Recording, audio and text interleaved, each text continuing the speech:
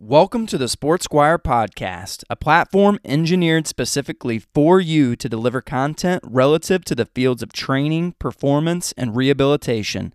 Challenge the status quo and raise your game through changing your mindset and your action.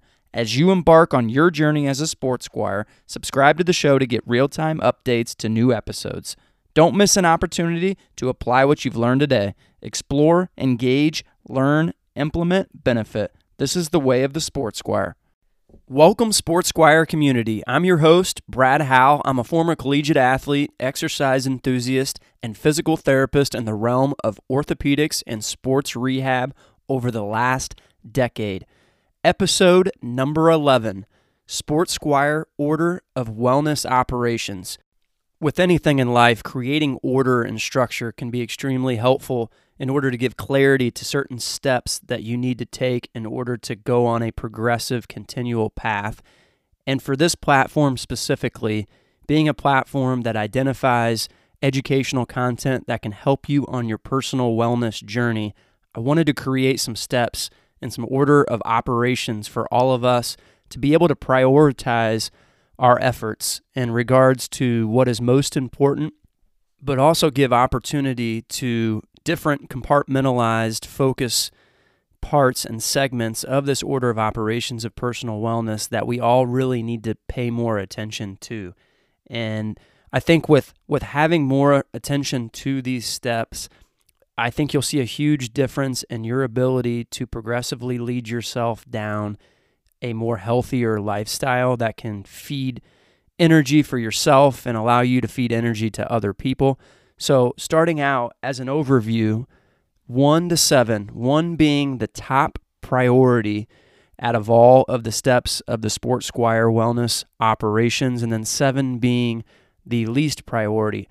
Every single one of these steps is extremely important, and you can't embark on a holistic wellness approach without identifying and targeting each of these areas that I'm going to be talking about. So number 1, first and foremost, the top priority is spiritual and mental. Number 2 is cardiovascular. Number 3 is hydration. Number 4 is nutrition. 5, neuromuscular. 6, musculoskeletal. And 7, recovery. We're going to dive into each one of these different orders of operation, starting from 1 all the way down to 7. But before we do that, I want to just go back to some of the principles and founding principles that I laid out in how to become a sports squire, because I think it's really important for all of us to really embrace the learning and engagement and implementation process before we actually reap the benefits. And I know you hear in the intro of every single segment of Sports Squire, explore, engage, learn, implement, and benefit. And the explore, engage, learn, it's extremely crucial to empowering long-term change. And this is hopefully why you're listening to this podcast, is that you're looking for behavioral and lifestyle change that can make a big splash on your day-to-day activities. And essentially then, as you move down towards implementation and benefiting, you're reaping the benefits of discipline training. And that's ultimately what I want every single one of you to carry away, is that framework of repetition and exploring, engaging, learning, implementing, and benefiting. So go on that journey with us as we go down each of these orders of wellness operations. So number 1, spiritual and mental wellness. I've spoken on previous episodes about the importance of gratitude, the importance of having faith tied to purpose. And I just want to park on that a little bit today, because number 1, I think having an impact with purpose and being able to translate that into other areas of your life is certainly something that can help to fuel your passion and give you energy with different things that you're doing throughout your days and throughout your life and your career and your family and all of that. And I want to park on just that purpose just a little bit. But I also want to just, essentially give kind of my personal stance in regards to what I see in regards to the spiritual side of things and how that can help play into the type of person that I am and the type of focus that I have in regards to my wellness lifestyle. And I know I've shared with you and how to become a sports squire, Hebrews 12:11. And I want to go one step further and go a little past Hebrews 12:11 and just read this to you all to better identify with part of my why on doing this podcast platform, but also what I really encourage everyone to dig into is how physical activity and how discipline can really help all of us in different areas of our lives to seek higher levels than we probably thought that we could obtain. So starting out, no discipline seems pleasant at the time, but painful.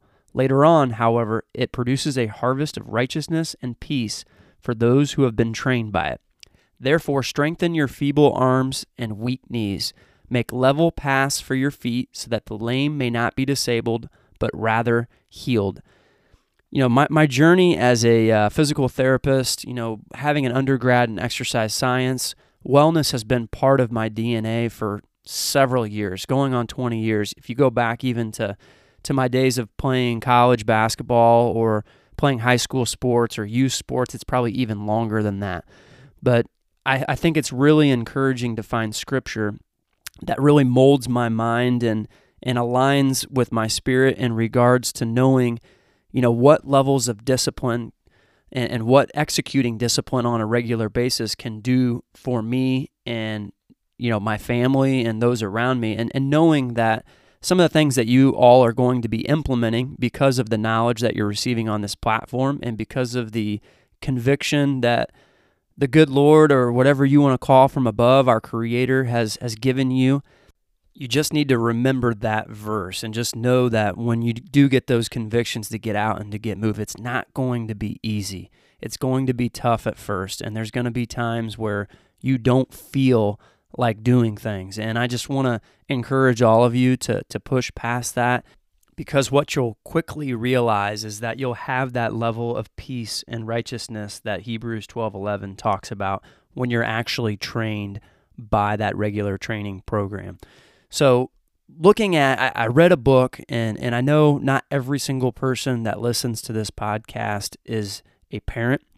I know some of you out there may not even have any intentions of being a parent, but I think with all things leadership, I think it's important to really focus on children and knowing how hot and fragile the world is in regards to certain topics and heated up things around this year's election. To me, my wife and I have had some very deep conversations that this world is going to be changed through children and through changing their paradigms for the better and allowing them to be open and encouraged and having platforms to help them to grow into health and lifelong thriving. And I read a book 3-4 years ago called The Spiritual Child by Lisa Miller. She's a PhD out of Columbia University. She's director of clinical psychology there at Columbia and is also the director of spirituality in the Mind Body Institute. I think she's also the co-editor and the chief of the American Psychological Association with the journal Spirituality and Clinical Practice, which is a mouthful. I get it. But she wrote a very extensive book, which for some of you may be pretty dry. But, I read it from front to back and absolutely loved it and fell in love with it. And The Spiritual Child essentially is talking about the science and the research on parenting for health and lifelong thriving for your children. And one of the things that really stood out to me is that family units that stick together and that embrace a level of spirituality in regards to a creator create structure. And what they've shown through research is that there's less suicide rates, there's less depression, there's less anxiety, there's less premarital pregnancy and all of the negative impacts that can come, through anyone, navigating adolescence, drugs, all those different types of things. And, ultimately what it came down to is that family unit was going to, up until the age of 18, solidify that child's experience in regards to their own spirituality. And once they push forward past that 18-year-old mark, going off to college or going to school, whatever it may be, everyone has different pathways. We tend to find people that have similar values to what that current circle was when we were growing up. Now, let me reference that, not all of us had rainbows and unicorn, upbringings. And, some of us have pasts that, certainly can create some emotional discomfort for us and maybe even anger in regards to a lack of parental guidance or parental presence. But at the same time, I think focusing on the research is healthy. And for me, that's what I wanted most out of reading this book. And essentially, so after the age of 18, they went out and they looked for those attributes, whether good or bad, of what they had been raised up in emotionally and spiritually throughout their time. And for those that took that clean and clear path, there was an opportunity for them to kind of stow away from some of the dangers that some kids kind of stray into. And what they eventually found, though, is that, mid-30s, for some reason, this is just a very weird phenomena. They did a functional MRI study on several people when they were praying, and they've done this through different stages and ages of their lives. And in the middle of the 30s, they found this part in the brain that they can't really explain well, but it consistently lights up when people pray. And they think that as your brain matures, there is an opportunity for your brain to be more receptive to spiritual and, eternal type concepts. And, I've got to think that that's got to be a gift from God. And, for a lot of us that are born again or, have had second chances on certain things, there's got to be some ties to some of those phenomena. But, ultimately what I learned out of that book was, what we can create for our children. If you are a parent, there is an unbelievable amount of potential influence that you can have within your own household. And you can even have that on children in your neighborhood if they aren't your kids. Obviously the whole saying, it takes a village, it's completely true. Having, my son around other individuals who are high character people, who are adults, is exactly what I'm striving for. I'm striving for him to have those influences and those models and representation to have that healthy benchmark of what it means to be a lifelong thriving individual. So I park on that because some of us had a void experience in our childhoods, and that's something that we need to either seek professional help on, talk to someone about, or have some level of introspective reflection on to make sure that we're dealing with either the void or the propelling of some positive things that did happen, and making sure that you're creating those similar experiences for your children moving forward. And really that spiritual piece, I think, will help align with your purpose, which is kind of the next piece that I want to talk about. I found this Harvard Business Review, and it's purpose to impact. And I just want to read just a little glimpse of this review because I found this really insightful. To be nobody but yourself in a world which is doing its best night and day to make you everybody else means to fight the hardest battle which any human being can fight and never stop fighting. That was from E.E. Cummings. The article goes on to say, finding your leadership purpose is not easy. If it were, we'd all know exactly why we're here and be living that purpose every minute of every day. As E.E. Cummings suggests, we are constantly bombarded by powerful message from parents, bosses, management gurus, advertisers, celebrities about what we should be, smarter, stronger, richer, and about how to lead, empower others, lead from behind, be authentic, distribute power, etc. To figure out who we are in such a world, let alone be nobody but yourself, is indeed hard work. However, our experience shows that when you have a clear sense of who you are, everything else follows naturally. Some people will come to the purpose to impact journey with a natural bent towards introspection and reflection. Others will find the experience uncomfortable and anxiety provoking. A few will just roll their eyes. We've worked with leaders of all stripes and can attest that even the most skeptical discover personal and professional value in the experience.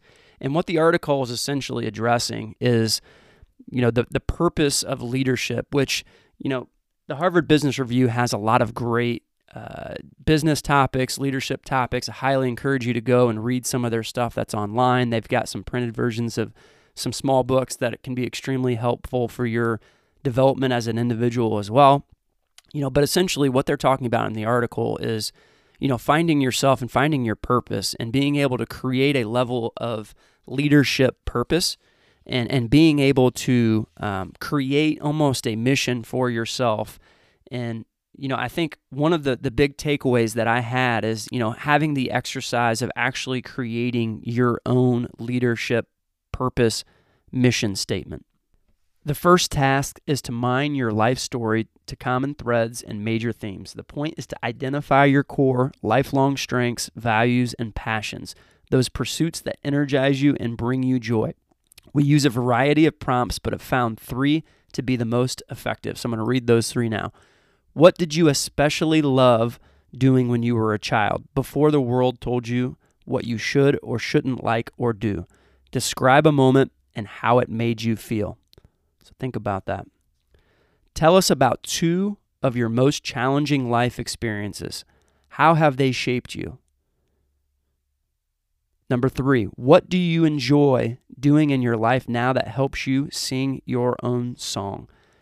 So they strongly recommend grappling with these questions in a small group of a few people because they've found that it's almost impossible for people to identify their leadership purpose by themselves, and that you can't get a clear picture of yourself without trusted colleagues or friends to act as mirrors, which essentially means that they're going to, reflect and help refract, certain things that you may not see in yourself. So I found that extremely helpful. I hope you guys go back and listen to those 3 introspective questions again, pause it, rewind it, and really sit down and jot those things out. I think that's extremely important for all of us to do, is to identify our purpose and how that purpose can be impactful. So, I parked on both of those 2 things because obviously spiritual and mental wellness, you can't go on a wellness journey. You can't go on a fitness program. You can't make a lifestyle behavioral change if you don't first do it from the inside out. So in summary of number 1, which is mental and spiritual wellness, find ways to align both of those in your daily life. Whatever that means for you, dig deep, go on a journey and figure out what you can do to better align those and help you find your passion, which can positively outflow into a better mental and positive outlook. Pushing forward, number 2 is cardiovascular health. Do you want to be healthy? If you want to be healthy, you got to take care of the engine. You got to make sure that your heart and your lungs, the things that are providing oxygen and nutrients to the rest of your body, are well taken care of. Did you know the number 1 killer in the United States is heart disease? Nearly 650,000 people died from heart disease last year alone. Several health conditions, your lifestyle, your age, and family history can increase your risk for heart disease. So these are called risk factors. So about a half of all Americans, 47%, have at least one of 3 key risk factors for heart disease. And I'm getting this directly off of the CDC's website. One of 3 key risk factors for heart disease. Number 1, high blood pressure, high cholesterol, and smoking. Some risk factors for heart disease cannot be controlled, such as your age or family history, but you can take steps to lower your risk by changing the factors you can control, which is high blood pressure. Major risk factor high blood pressure is for heart disease. It happens when the pressure of that blood in your arteries and the other blood vessels is too high. The pressure is not controlled. It can affect your heart and major other organs of your body, including your kidneys and your brain. High blood pressure is often called a silent killer because it usually has no symptoms. The only way to know whether you have high blood pressure is to measure your blood pressure. You can lower your blood pressure with lifestyle changes or with medicine to reduce the risk for heart disease and heart attack. The other is unhealthy blood cholesterol levels as a risk factor for heart disease. Cholesterol is a waxy, fat-like substance made by the liver or found in certain foods. Your liver makes enough for your body's needs, but we can often get more cholesterol from foods that we eat. If we take in more cholesterol than the body can use, the extra cholesterol can build up in the walls of the arteries, including those of the heart. This leads to narrowing of the arteries and can decrease the blood flow to the heart, brain, kidneys, and other parts of the body. There are two main types of blood cholesterol. LDL, which is low-density lipoprotein cholesterol, which is considered to be bad cholesterol because it can cause plaque buildup in your arteries, and HDL, which is high-density lipoprotein cholesterol, which is considered to be good cholesterol because higher levels provide some protection against heart disease. High blood cholesterol usually has no signs or symptoms. The only way to know whether you have high cholesterol is to get your cholesterol checked. So I want to encourage every single one of you out there, if you have not had your labs pulled, this is an important part. I almost talk through this as being a medical fitness platform. You need to have your labs drawn in order to know where your health benchmarks are moving towards. So cholesterol has to be checked through a blood test. Your healthcare team can do a simple test called lipid profile to measure your cholesterol levels. And those are something, the LDL, HDL, total cholesterol, those are all things that you can look at and you should get checked out on a regular basis. I know it's been extremely helpful for me to kind of identify certain marks within those cholesterol readings that I've had over the last several years to be able to influence different wellness strategies to help optimize those numbers and to raise my HDL, lower my LDL, and make sure that total cholesterol is right where it needs to be. Diabetes is the other one that's a risk factor. So your body needs glucose for energy. Insulin is a hormone made in the pancreas that helps move glucose from the food you eat to your body's cell for energy. If you have diabetes, your body doesn't make enough insulin and can't use its own insulin as well as it should. Diabetes causes the sugar to build up in the blood. The risk of death from heart disease for adults with diabetes is higher than for adults who do not have diabetes. Talk with your doctor about ways to prevent that. Obesity, excessive body fat. Obesity is linked to higher bad cholesterol and triglyceride levels and to lower good cholesterol levels. Obesity can lead to high blood pressure and diabetes as well as heart disease. Talk with your healthcare team about a plan to reduce weight to a healthy level. So all of these things you can see. So high blood pressure, blood cholesterol, diabetes, obesity, those are all risk factors that you can, through exercise, control. And not getting enough physical activity, ding, ding, ding, can lead to heart disease.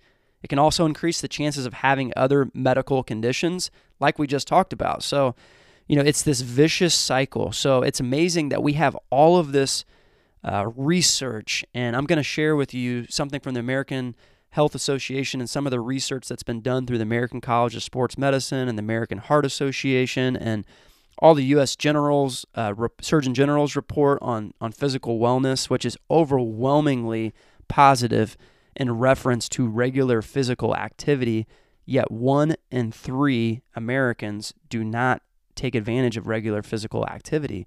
So I want to park on this because your cardiovascular health, like I said, is the most important thing outside of your mental and spiritual wellness to ensure that your engine is moving well, that you're able to efficiently break down certain physiological processes, and that you're able to transport nutrients, and you're able to just keep the machine, for lack of better terms, well greased.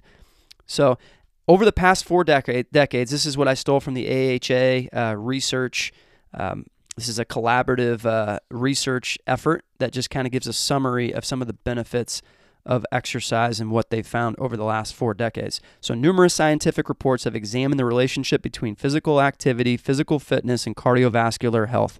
Expert panels convened by organizations such as the Center for Disease Control and Prevention, CDC, ACSM, American Heart Association, won't read all of them, along with the 1996 U.S. Surgeon General's report on physical activity and health, reinforced scientific evidence linking regular physical activity to various measures of cardiovascular health. The prevailing view in these reports is that more active or fit individuals tend to develop less coronary heart disease than their sedentary counterparts. If coronary heart disease develops in active or fit individuals, it occurs at a later age and tends to be less severe. So we talked about how many deaths that we have, a lot attributed to heart disease, almost 650,000. They've found that, documented The studies have followed large groups of individuals for many years, have documented the protective effects of physical activity for a number of non-cardiovascular chronic diseases such as non-insulin dependent diabetes, hypertension, osteoporosis, and colon cancer. In contrast, we see a higher rate of cardiovascular events and higher death rate in those individuals with low levels of physical fitness. Even midlife increases in physical activity through change in occupation or recreational activities are associated with a decrease in mortality. Despite this evidence, however, the mass majority of adults in the United States remain effectively sedentary. Less than one-third, like we said before, of Americans meet the minimal recommendations for activity as outlined by the CDC, ACSM, and AHA. Woo! So, obviously, that was a lot to probably take in, but hopefully you guys are seeing that overwhelmingly for a long time, we've had so much research linked to regular physical activity and lowering the controllable risk factors of cardiovascular disease, and yet cardiovascular disease is still the number one killer of all people in the United States. And showing that the stats are showing that less than one-third of Americans meet the minimal recommendations of activity is just, it's embarrassing. And, I think it should be a challenge for all of us that are on this platform to just be an inspiration for other people. The chances are that if you're listening to this, it's because you take a very kind liking to your own personal wellness.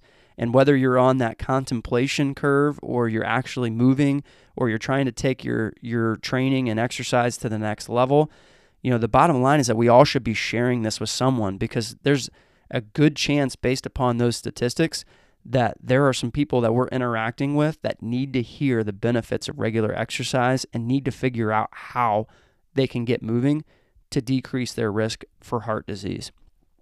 So, benefits of regular exercise on cardiovascular risk factors. We're not going to beat this to death, but increase in exercise tolerance is one, reduction in body weight, reduction in blood pressure, reduction in bad cholesterol, and increase in good cholesterol, increase in insulin sensitivity. There are a number of physiological benefits of exercise. Two examples are improvements in muscular function and strength, and improvement in the body's ability to take in and use oxygen, maximal oxygen consumption, or aerobic capacity. As one's ability to transport and use oxygen improves, regular daily activities can be performed with less fatigue. This is particularly important for patients with cardiovascular disease whose exercise capacity is typically lower than that of healthy individuals. There is also evidence that exercise training improves the capacity of the blood vessels to dilate in response to exercise or hormones, consistent with better vascular wall function and an improved ability to provide oxygen to the muscles during exercise. Studies measuring muscular strength and flexibility before and after exercise programs suggest that there are improvements in bone health and an ability to perform daily activities, as well as a lower likelihood of developing back pain and of disability, particularly in older age groups. I found this extremely interesting here. Patients with newly diagnosed heart disease who participate in an exercise program report an earlier return to work and improvements in other measures of quality of life, such as more self-confidence, lower stress, and less anxiety. Importantly, by combining controlled studies, researchers have found that for heart attack patients who participated in a formal exercise program, the death rate is reduced by 20 to 25%. This is strong evidence in support of physical activity for patients with heart disease. So even though we're talking about the benefits of proactively taking away heart disease, research even shows that through graded exercise and graded cardiovascular work, that you can actually improve your heart disease and reduce your death rate. So how much exercise is enough? For years, we went by the Surgeon General's report because in the late 90s, historically, that was one of the biggest historical times in American history where there was the biggest focus on physical activity and health and how that can help to redefine, a key component of health promotion and disease prevention. And, based upon all of those findings and the reports in the late 90s, the Surgeon General essentially came up with a recommendation with the CDC and the American College of Sports Medicine with a consensus statement and basically stating and reporting that they agreed that the benefits mentioned above will generally occur by engaging in at least 30 minutes of modest activity on most, preferably all, days of the week. Modest activity is defined as any activity that is similar in intensity to brisk walking at a rate of about 3 to 4 miles per hour. These activities can include any other form of occupation or recreational activity that is dynamic in nature and of similar intensity, such as cycling, yard work, and swimming. This amount of exercise equates to approximately 5 to 7 30-minute sessions per week at an intensity equivalent to 3 to 6 METs, which is essentially the multiples of the resting metabolic rate. You can Google that. Or approximately 600 to 1,200 calories extended per week. Note that the specific phrase 30 minutes of accumulated activity is used in the above mentioned reports. It's been shown that repeated, intermittent, or short bouts of activity, such as 10 minutes that include occupation and recreational activity or the tasks of daily living, have similar cardiovascular and other health benefits if performed at the moderate intensity level with an accumulated duration of at least 30 minutes per day. People who already meet these standards will receive additional benefits from more vigorous activity. So essentially, that's a lot of mumbo jumbo to say that we should just be exercising and training on a regular basis. And for all of you, this platform, that is very basic. Talking about occupational and recreational things to get your heart rate up, very basic. Those are things when I was talking about training or the activities outside of your training program, those activities alone could be considered, cardioprotective in nature just by walking and increasing your activity. But all of you are a step higher than that in regards to wanting a little bit more for yourself and creating a level of disciplined training that allows you to essentially hit every single bucket. So I hope you've enjoyed the cardiovascular portion. At least this highlights the importance. I know for me, I shared with you guys about 10 weeks ago, I started running, and I've been running 3 times a week for the last 10 weeks, almost going on 3 months now.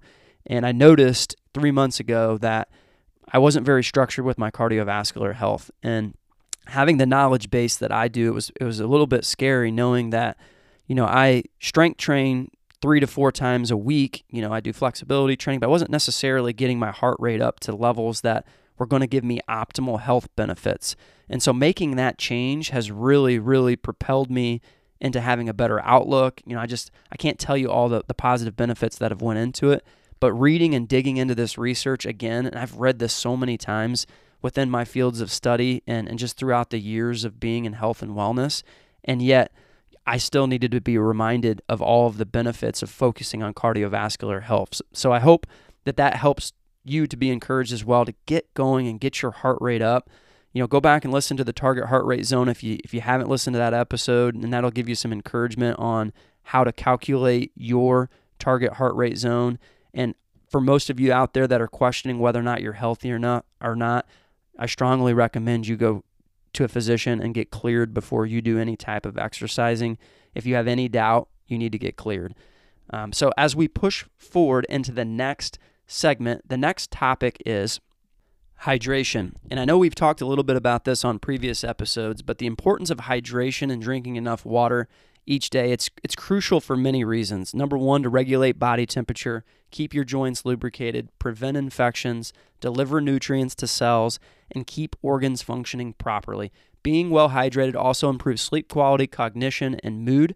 Experts recommend drinking roughly 11 cups of water per day for the average woman and 16 for men. And not all of those cups have to come from plain water. For example, some can come from water flavored with fruit or vegetables, lemons, berries, cucumber slices, coffee, tea, whatever you're getting your fluid intake from. Now, I will say that, one way that, I've always heard that the 8 cups at 8 ounces forever. And then I went to a sports nutritionist who told me to essentially monitor how many times I'm going to the bathroom, how many times you're peeing. And that's a great way to see how hydrated you are as well, making sure you have that natural kidney filtration process every 1 to 2 hours.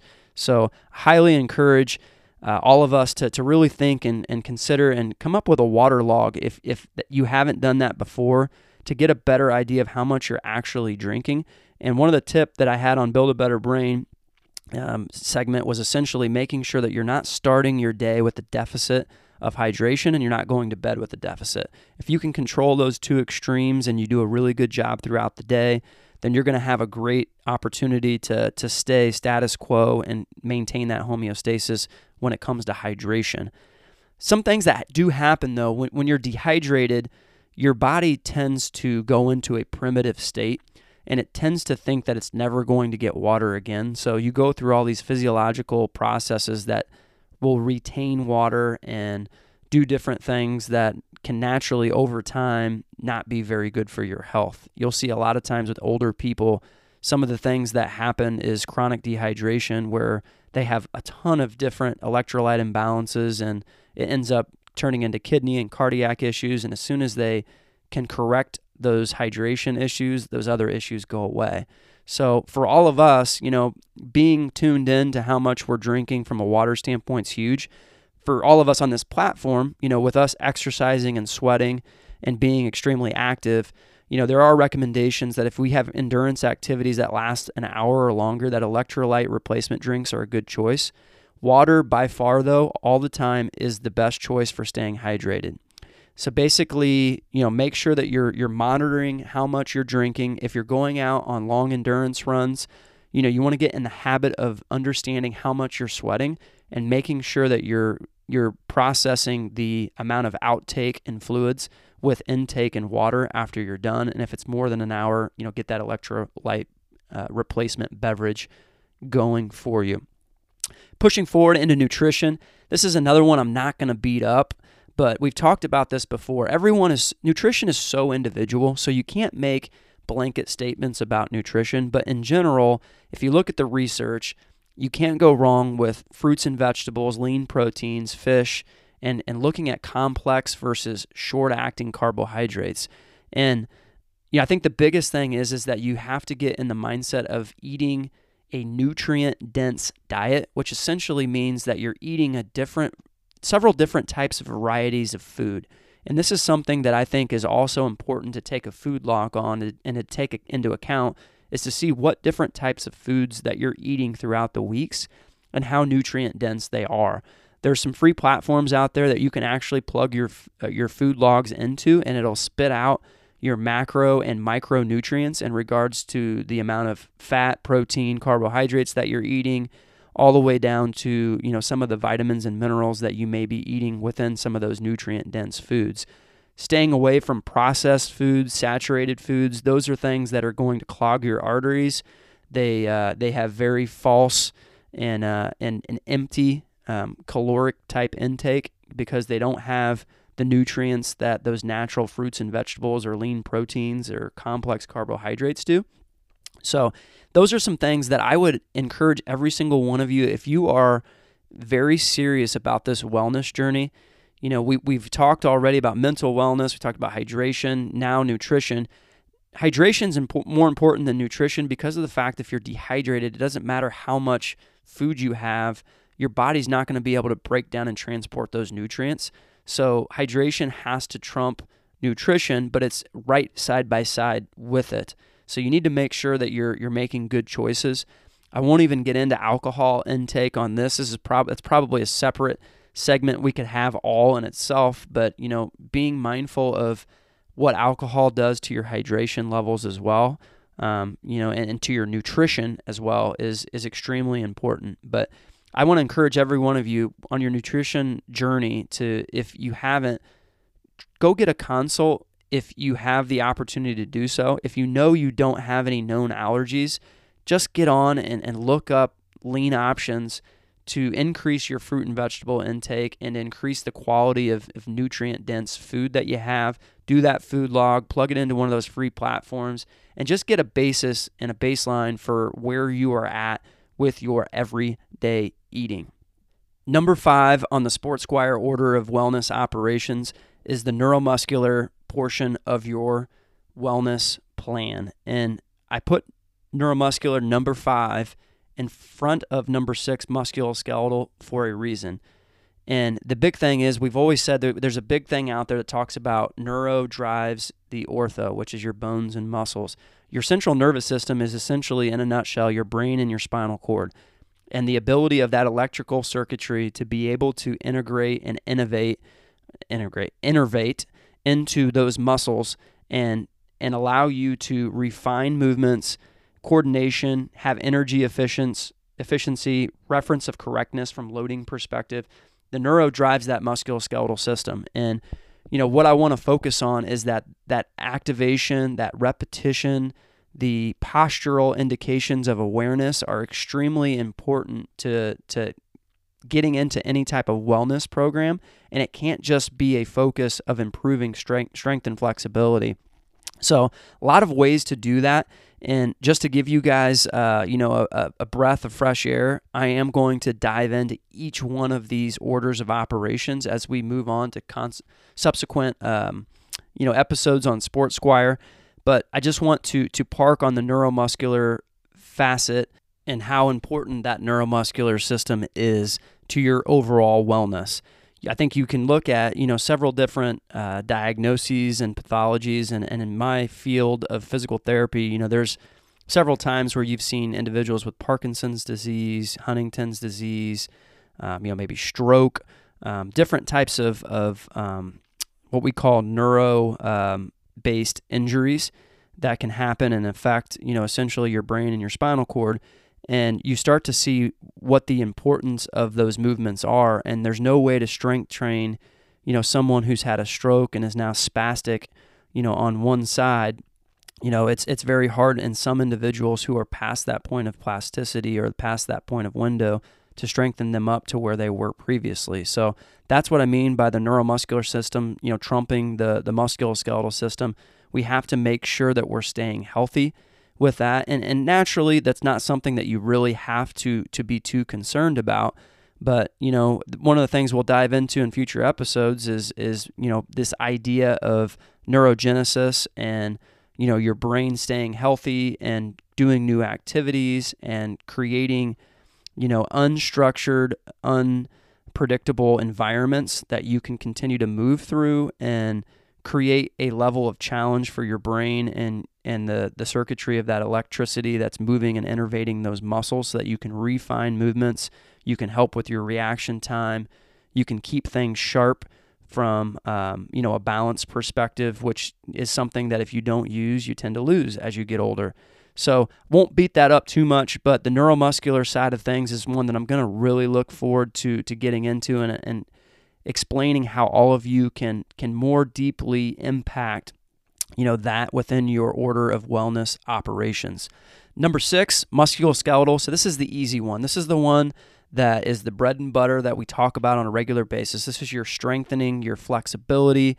This is, having, physical activity-based, functional activity-based exercises. These are the things that all of us are usually used to from a strength training standpoint.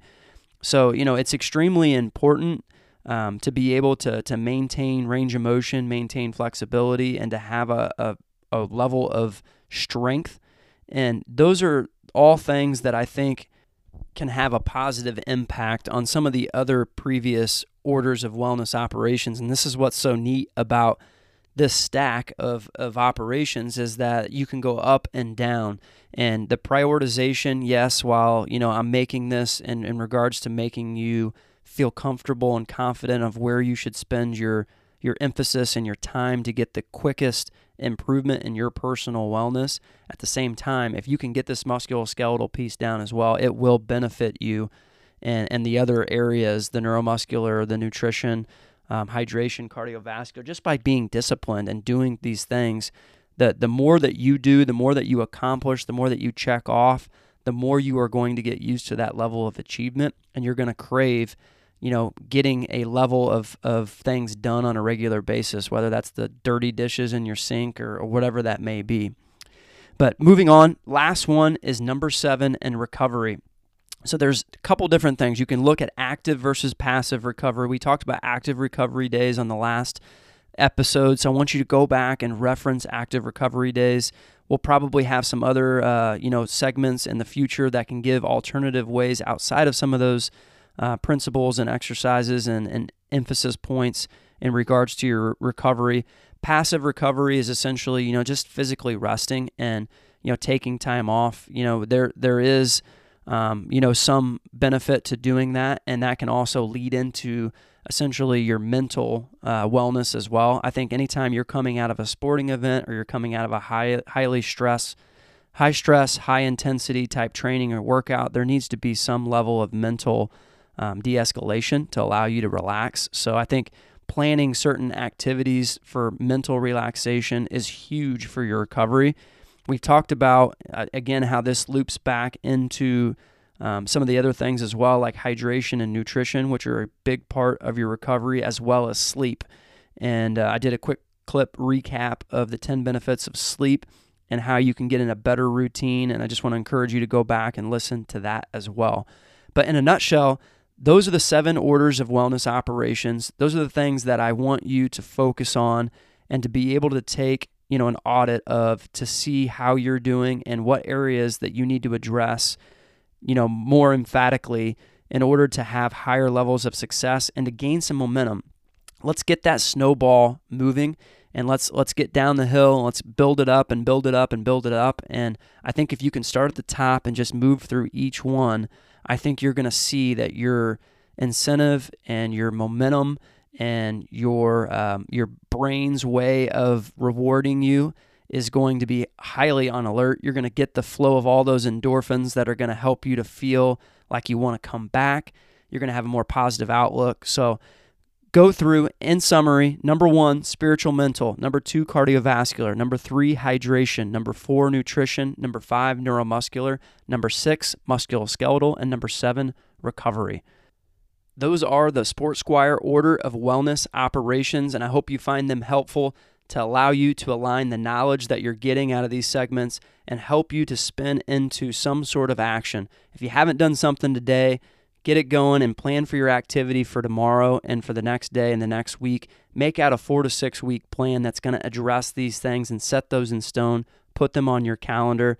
Shoot me an email and let me know how you're doing. Brad Howell, DPT@gmail.com. BradHowellDPT@gmail.com. I'd love to hear stories. I'd love to hear people that are just down and out and struggling and maybe could use a little bit of encouragement or some resources on how to get on a better wellness journey.